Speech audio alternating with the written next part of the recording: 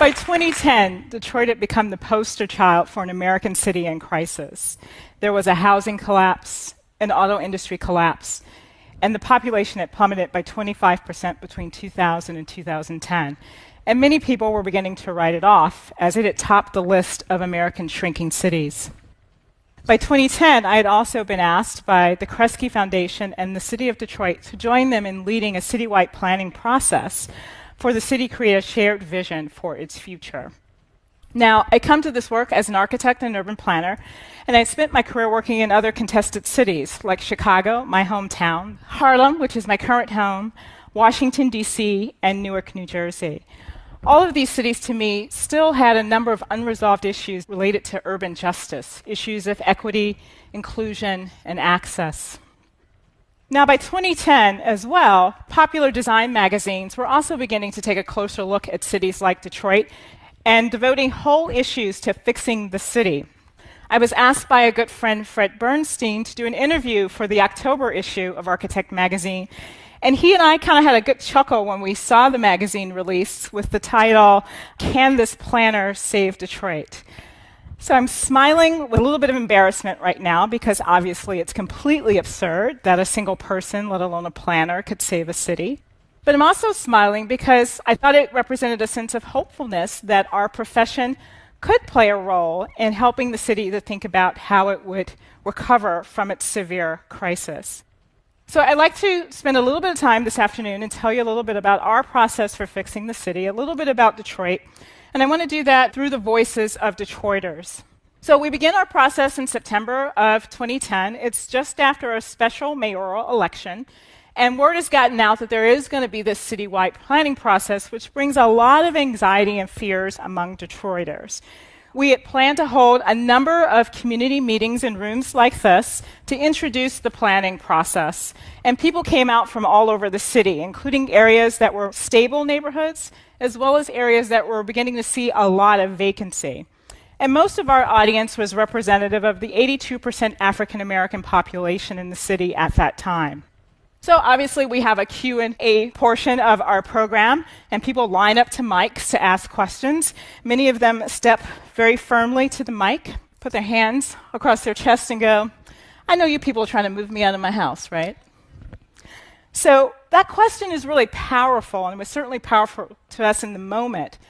When you connect it to the stories that some Detroiters had, and actually a lot of African American families have had, that are living in Midwestern cities like Detroit. Many of them told us the stories about how they came to own their home through their grandparents or great-grandparents, who were one of 1.6 million people who migrated from the rural South to the industrial North, as depicted in this painting by Jacob Lawrence, The Great Migration. They came to Detroit for a better way of life. Many found work in the automobile industry, the Ford Motor Company, as depicted in this mural by Diego Rivera in the Detroit Institute of Art. The fruits of their labor would afford them a home, for many the first piece of property that they would ever know, in a community with other first-time African American home buyers. The first couple of decades of their life in the North is quite well, up until about 1950, which coincides with the city's peak population at 1.8 million people. Now, it's at this time that Detroit begins to see a second kind of migration, a migration to the suburbs. Between 1950 and 2000, the region grows by 30%. But this time, the migration leaves African Americans in place as families and businesses flee the city, leaving the city pretty desolate of people as well as jobs. During that same period between 1950 and 2010, the city loses 60% of its population, and today it hovers at above 700,000. The audience members who come and talk to us that night tell us the stories of what it's like to live in a city with such depleted population.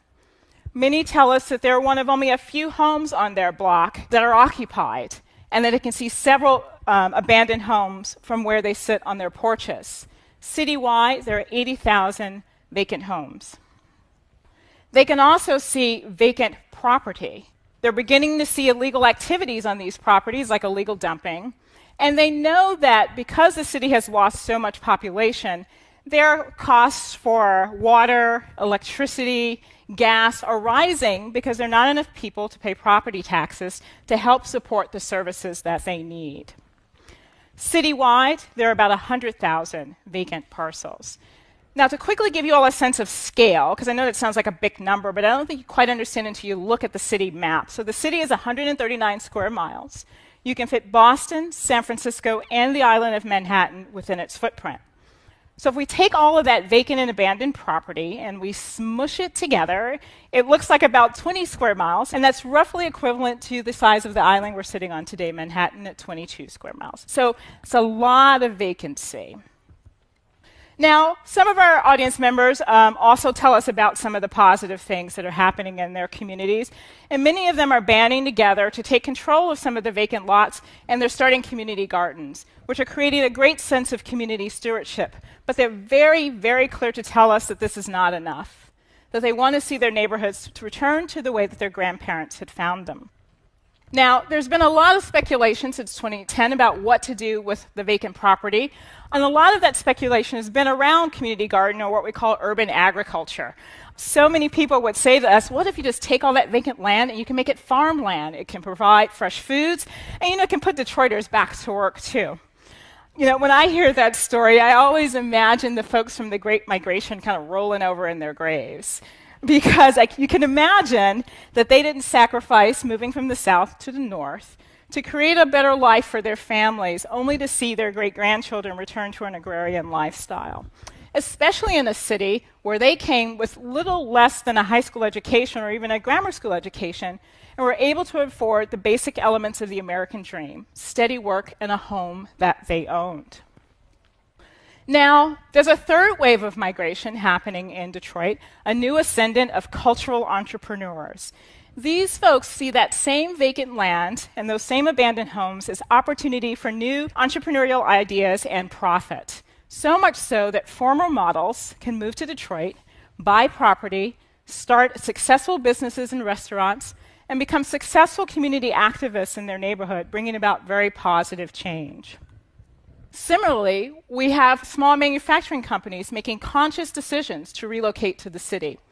This company, Shinola, which is a luxury watch and bicycle company, deliberately chose to relocate to Detroit, and they quote themselves by saying they were drawn to the global brand of Detroit's innovation. And they also knew that they can tap into a workforce that was still very skilled in how to make things. Now, we have community stewardship happening in neighborhoods. We have cultural entrepreneurs making decisions to move to the city and create enterprises. And we have businesses relocating. And this is all in the context of what is no secret to us all, a city that's under the control of an emergency manager, and just this July filed for Chapter 9 bankruptcy. So 2010, we started this process, and by 2013, we released Detroit Future City, which was our strategic plan to guide the city into a better and more prosperous and more sustainable existence. Not what it was, but what it could be. Looking at new ways of economic growth, new forms of land use, more sustainable and denser neighborhoods, a reconfigured infrastructure and city service system, and a heightened capacity for civic leaders to take action and implement change. Three key imperatives were really important to our work. One was that the city itself wasn't necessarily too large, but the economy was too small. There are only 27 jobs for 100 people in Detroit, very different from a Denver or an Atlanta or Philadelphia that are anywhere between 35 to 70 jobs per 100 people. Secondly, there had to be an acceptance that we were not going to be able to use all of this vacant land in the way that we had before, and maybe for some time to come. It wasn't going to be our traditional residential neighborhoods as we had before. And urban agriculture, while a very productive and successful intervention happening in Detroit, was not the only answer. That what we had to do is look at these areas where we had significant vacancy but still had a significant number of population, of what could be new, productive, innovative, and entrepreneurial uses that could stabilize those communities where still nearly 300,000 residents lived. So we came up with one neighborhood typology, there are several, called a live-make neighborhood, where folks could reappropriate abandoned structures and turn them into entrepreneurial enterprises with a specific emphasis on looking at the, again, majority 82% African American population. So they too could take businesses that they may remember doing out of their home and grow them to more prosperous industries and actually acquire property so they were actually property owners as well as business owners in the communities with which they resided. Then we also wanted to look at other ways of using land in addition to growing food and transforming landscape into much more productive uses so that it could be used for stormwater management, for example, by using surface lakes and retention ponds that created neighborhood amenities, places of recreation, and actually helped to elevate adjacent property levels.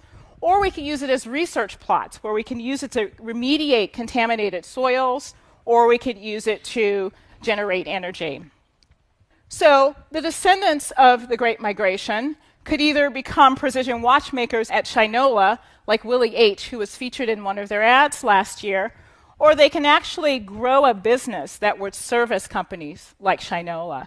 The good news is there is a future for the next generation of Detroiters, both those there now and those that want to come. So no, thank you, Mayor Menino, who recently was quoted as saying, "I'd blow up the place and start over." There are very important people, business, and land assets in Detroit, and there are real opportunities there. So while Detroit might not be what it was, Detroit will not die. Thank you.